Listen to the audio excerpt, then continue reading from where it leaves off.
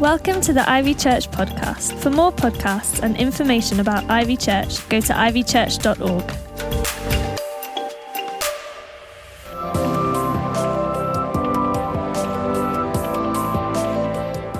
Now, in my 20s, before I went into paid ministry, while I was in the police, but serving the church, I took part in something I helped to organise called the Walk of 1,000 Men. They walked along stretches of the Pennine Way, and I organised the final stretch, because we were at a church in Glossop then, the stretch that arrived at Edale. And I took part in the mission at that end, but I also took part further on near the beginning when I joined some other blokes in the Dales for a mission over a period of some weeks. And there were some people, including an ex-SAS guy, I seem to remember, who just were walking and praying the full length. But others of us, like myself, were going off and down into particular nearby villages and towns. And we would knock on doors and offer to pray for people. And we'd form impromptu choirs to sing open air or to sing in pubs if they'd let us. And we would share our faith stories. And we took over village halls or church halls, as long as it didn't cost anything, because we didn't actually take money with us. You only had like a few emergency pounds that you could take with you, but really we had to go and totally rely on God for everything during that time. It was incredible faith-stretching time to be able to do it. We just had to pray and rely on God. We're not going to have to do that at the XCC, by the way. We've got food provided, and we'll have places, tents that we can sleep in, etc. But on this particular thing, the Walk of 1,000 Men, as we descended into the towns and the villages, we either got to sleep on the church hall floor if somebody arranged that, or sometimes you got invited into the home of somebody, perhaps in a church, who'd said that they would have one or two people stay there too. Or you'd sleep rough in a field with a bivvy bag. And yet the stories that came out of that time, depending on God, of incredible miracles and seeing him come through were still unforgettable for me. And just being able to pray and share Jesus. I'll never forget talking with one young lady on her doorstep with her kids running around her and her giving her life to Jesus. And we just saw miracles and heard of things happening every day from the team as we went and did that. Now, in one Yorkshire Dales village that we stayed in, I really drew lucky, because they said you're going to go to this farm, this small holding, and stay there for the night. And a young couple there had generously opened up their home. So in the evening we sat, and I remember having soup and a roll and chatting to them and telling them a little bit about what was going on. And I said, but I'm curious about what life's like on the farm. I'm a city boy. I've never really been that near farms. Do you think you could show me something around? Maybe we don't have to start till like 10 o'clock tomorrow. Maybe you could show me around before on the farm and tell me a little bit about the farm. And the farmer was like, yeah, sure, no problem. Well, I went to bed. He said night, and then it seemed like as soon as I put my head on the pillow, he knocked on the door again, because it turns out they get up really, really early in the morning. So it was like daybreak, and I walked outside with his young son as well, only not much bigger than a toddler really, walking around in his wellies. And we went to the cow shed and mucked out the cows. Well, when I say we, they mucked out the cows. I thought it was a bit gross, stayed well away. And then they were like, okay, the guy could see I wasn't particularly comfortable in joining in with them. So he said, why don't you go over there and go towards where we keep all the sheep? And he pointed to a field that was enclosed by a fence. And so I walked over to the sheep. It was beautiful countryside, and it was a lovely morning. And then I opened the gate and walked in, and all these sheep looked at me like, who's this? And I didn't know what to say to sheep, so I just said, morning. At which point, they all bolted. All these sheep panicked and jumped and ran away from me and were going crazy.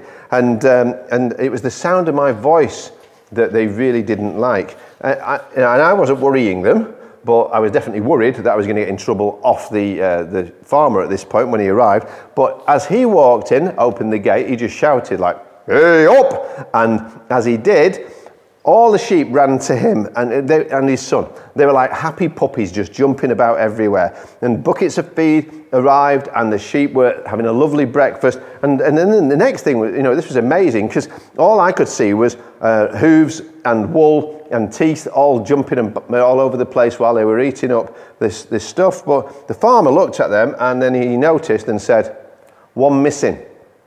And he left the ones there that were feeding safely, and then he walked to the far side of the field where, guess what, a good distance away, over there was one daft sheep who looks maybe stuck or something, but he just shouted again, "Hey up!" And as he did so, the sheep pulled itself out of whatever it got interested in or stuck in and was distracting it, and ran to him, ran to us, and then rejoined the flock.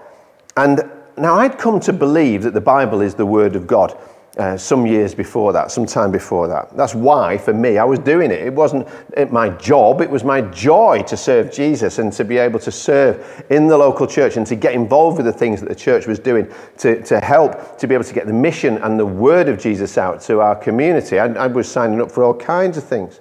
But seeing these words from Scripture actually happening in front of me was just jaw-dropping. And you see, Jesus told this story, the parable of the lost sheep. Maybe you know it. He said a shepherd had 100 sheep, which would have been like a good-sized flock at the time. And then one was lost. But rather than thinking, well, it's okay, I've got 99. Anyway, who cares, I'm missing one. The shepherd leaves the 99, Jesus says, and he goes out and he finds the one that is lost.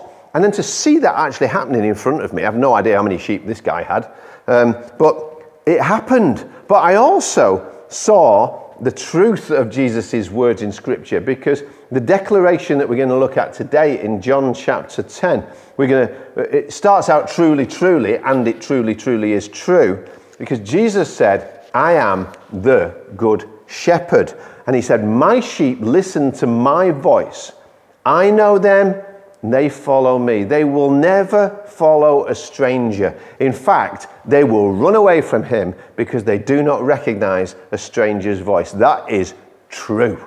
It's really true. So today, I'm praying for you. I'm praying for everybody watching, listening, who's part of this, that over and above my words, you will hear the voice of the Good Shepherd speaking personally to you, calling you by name, because he knows you and he loves you. And especially anybody who's wondered or wandered, that he wants to bring you back into his flock and from the flock into his fold.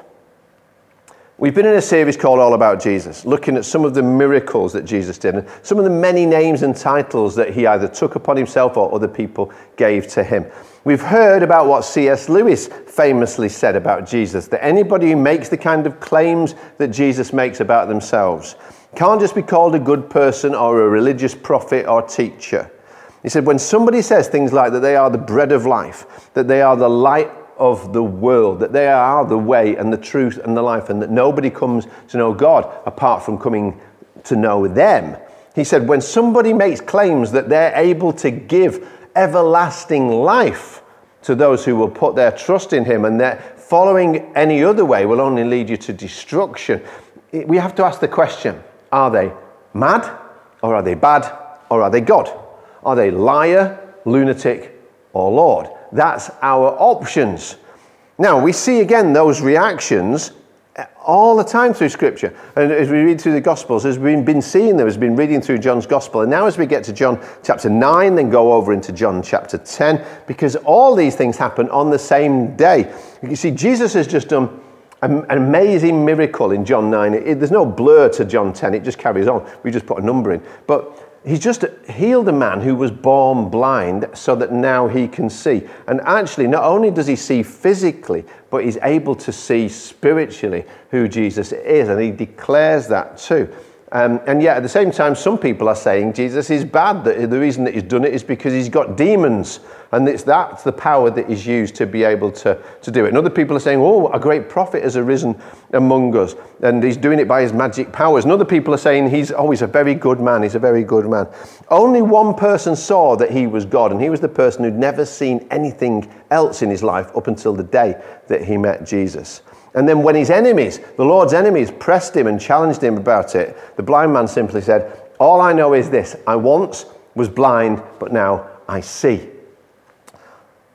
Then, because the Pharisees hated Jesus even more because of this miracle and because of the more people were following him, they said anybody who follows Jesus must be thrown out of the temple. They've got to be out of our religion. They're out of they can't follow anymore. And yet this blind man said these words in John 9:38, Lord, I believe. And he worshipped him.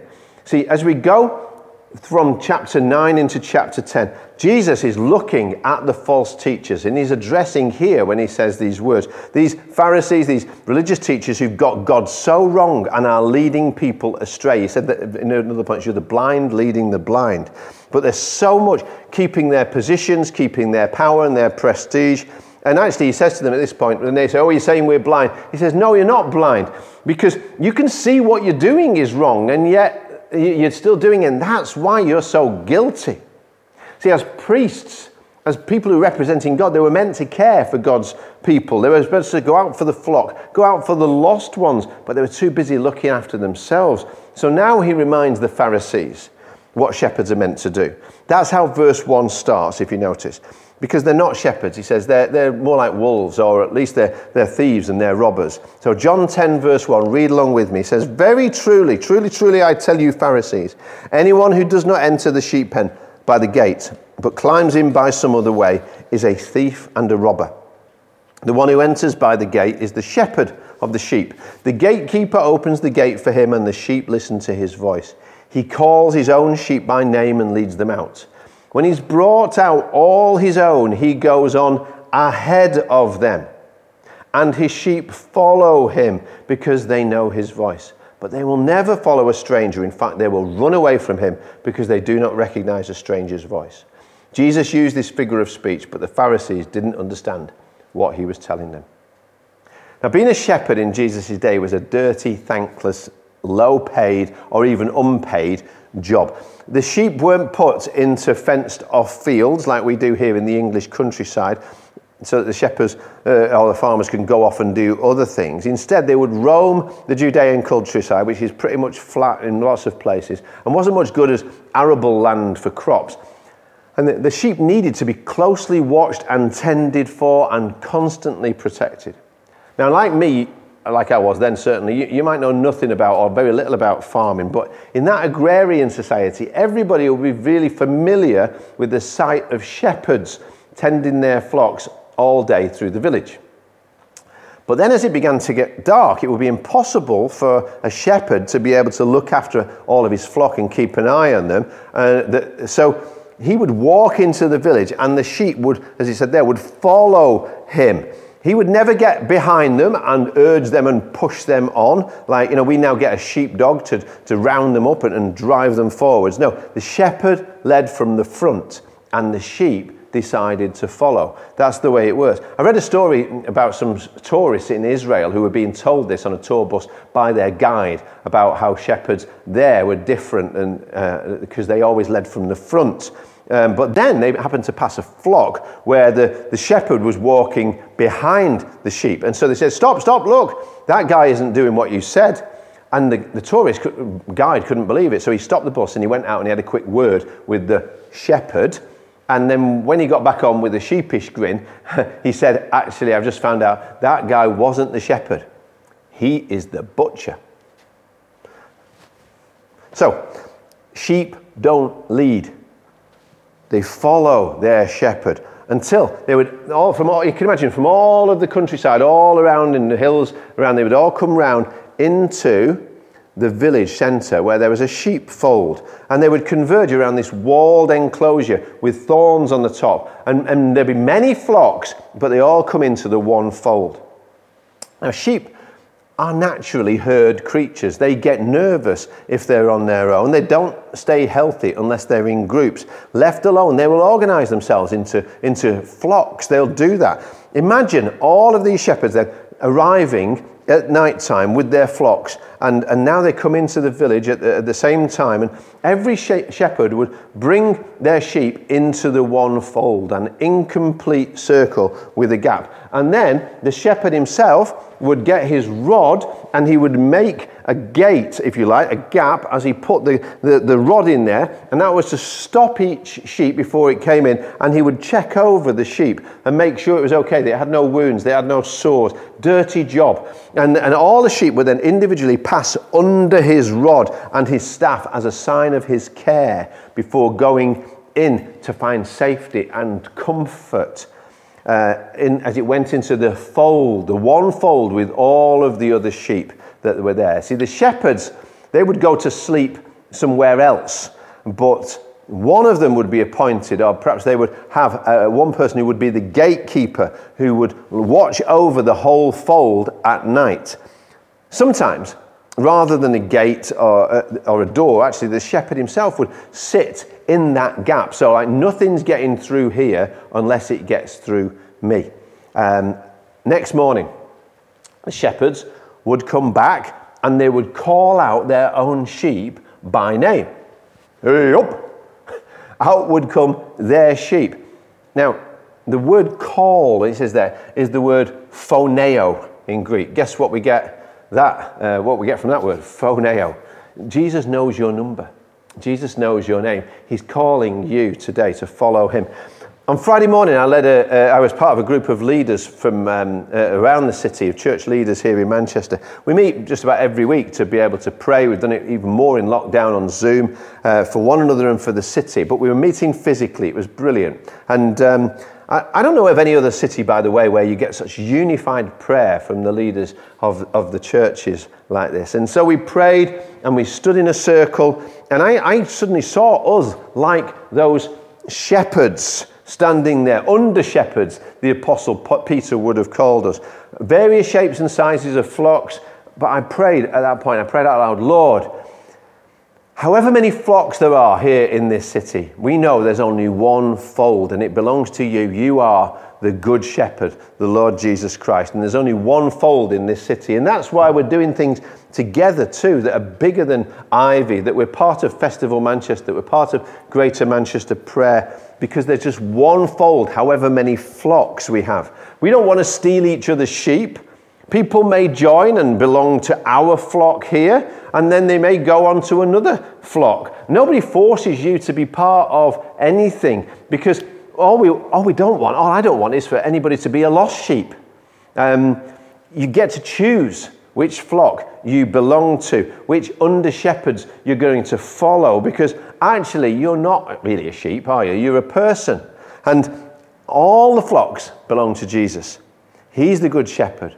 And I encourage you to pray and to think today about applying to be a member of Ivy Church as we rebuild church, for everybody to find a place to belong, a place to serve, a place to give, a place to receive. That's what membership is. We want you to be part of this and to be part of this flock. And we want to be good shepherds of his flock here in the city at Ivy. See, I'm responsible for this flock together with the fellow leaders. And you know, these other pastors, they knew that they were also responsible. But as churches grow, it wouldn't be possible for me to know everybody by name, but the good shepherd actually does. That's what he said as we continue the reading. I'll move down to verse 11. He said, I am the good shepherd. The good shepherd lays down his life for the sheep. The hired hand is not the shepherd and does not own the sheep. So when he sees the wolf coming, he abandons the sheep and runs away. Then the wolf attacks the flock and scatters it. The man runs away because he's a hired hand and cares nothing for the sheep. I am the good shepherd. I know my sheep and my sheep know me.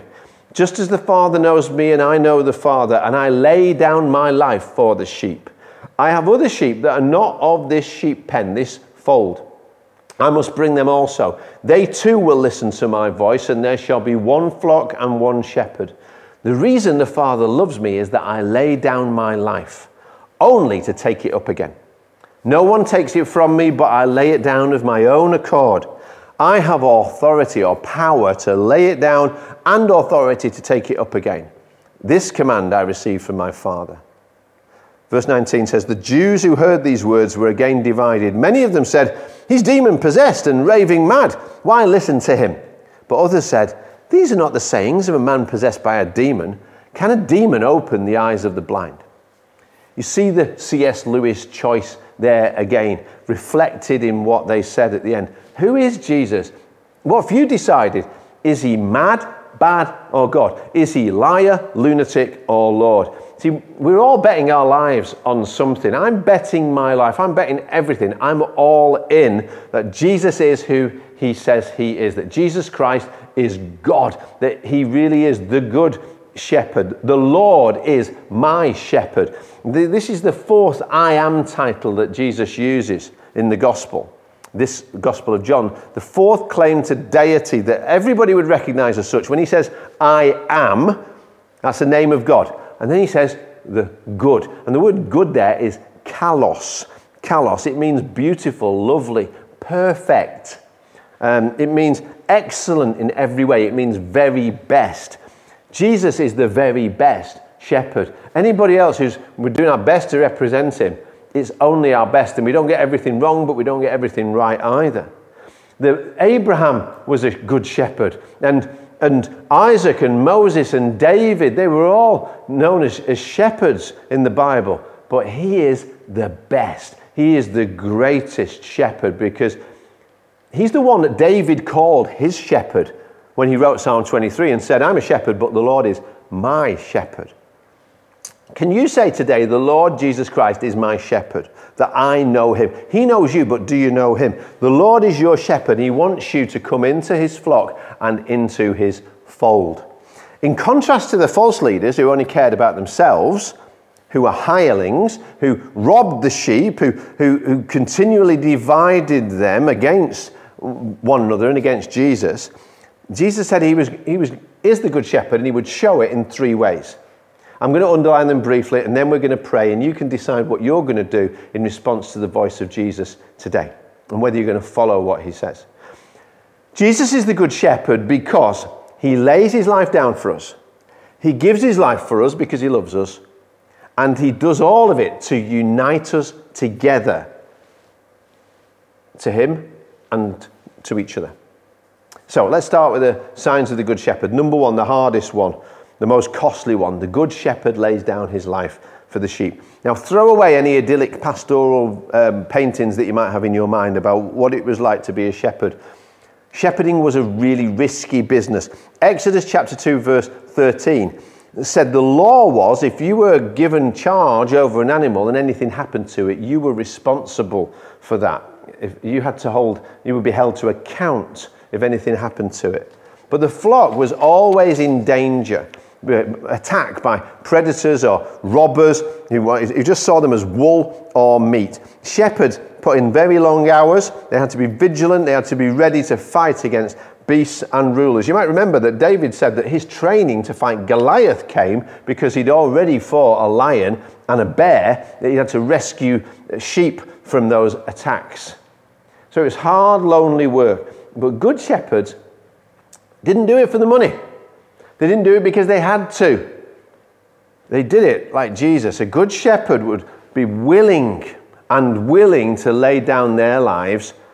The word there, for, by the way, is the Greek word huper, and it means for the benefit of. It means instead of, in the place of, to be able to lay down their life on behalf of the sheep. See, Jesus didn't just lay down his life. The word there, suke, it actually means his whole self, his soul. That's why he loved them that much. Today we remember and celebrate that people lay down their lives so that we could be free. So other people gave up their freedom and gave up their lives so that we could live today in freedom. That's why we remember on Remembrance Day these sacrifices that people have made.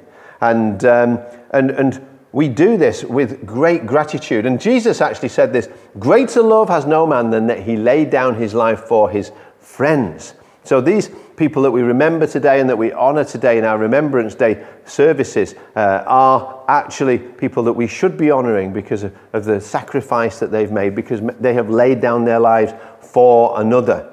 But Jesus didn't just lay down his life for his friends. He went further and laid down his life for his enemies, for people who, like us, were walking away from God, were indifferent to his love and his commands, and yet at the same time, or in open rebellion, and yet he still laid down his life to... Why did he do that? Why did the Good Shepherd lay down his life for us? Number two, the reason is the Good Shepherd loves his sheep.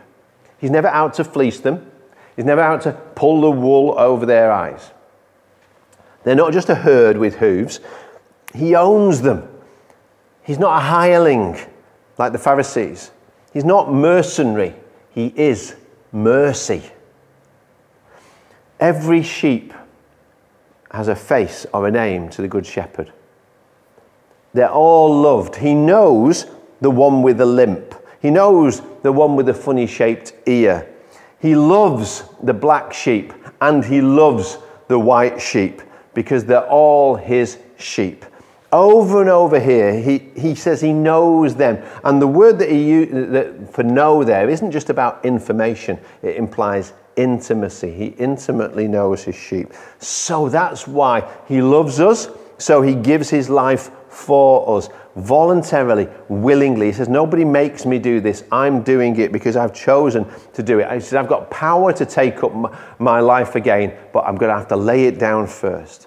So he lays down his life and then he takes it up. And that's number three. Why does he do that? The Good Shepherd unites his sheep to himself and to each other. That's what he wants to do. He wants all of us, every one of us, to be in his fold. He said, other people were lost then. They were not in the sheep pen.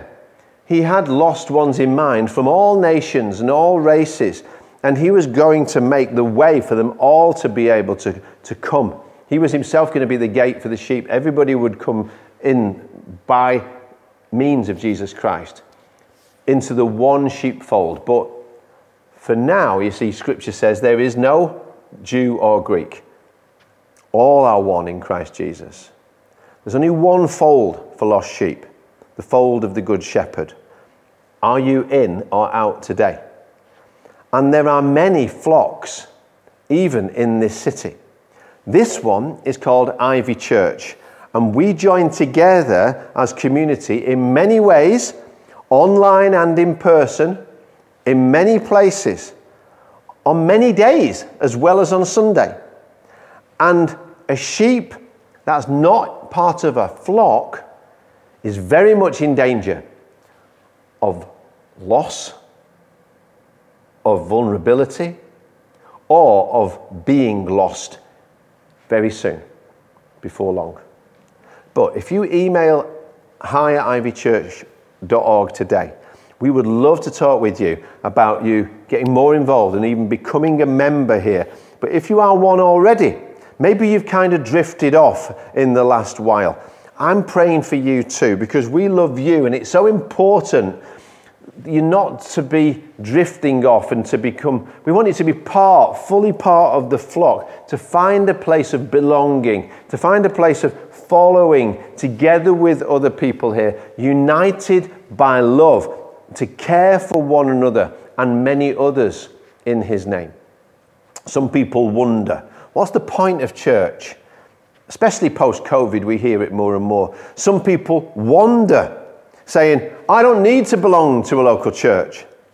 But if you're not part of a flock, following a shepherd, you're a lost sheep.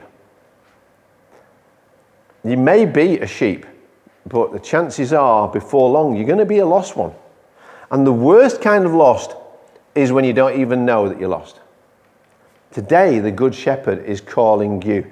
Can you hear him? If you know his voice, he wants you safe in his fold. So he's saying, get part of a flock. Become part of a flock. Hey, up! Stop the wondering and the wandering. Come back. Come back fully. Find a place to love and be loved. To know and be known. To serve and to be served by the one who laid down his life for us, who will unite us all together and to himself as part of the one fold, which is the church of Jesus Christ, the Good Shepherd. Thanks for listening. For more podcasts, go to ivychurch.org/media.